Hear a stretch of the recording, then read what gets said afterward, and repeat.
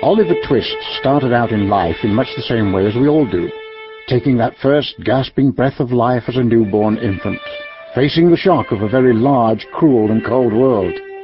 For Oliver, however, it took more than 3 full minutes after birth for him to take that first gasping breath of life. The surgeon and the nurse wondered at first if the poor little thing would survive at all. Having newly entered the world, anyone looking upon the child could not know if it were the son of a beggar or that of a nobleman.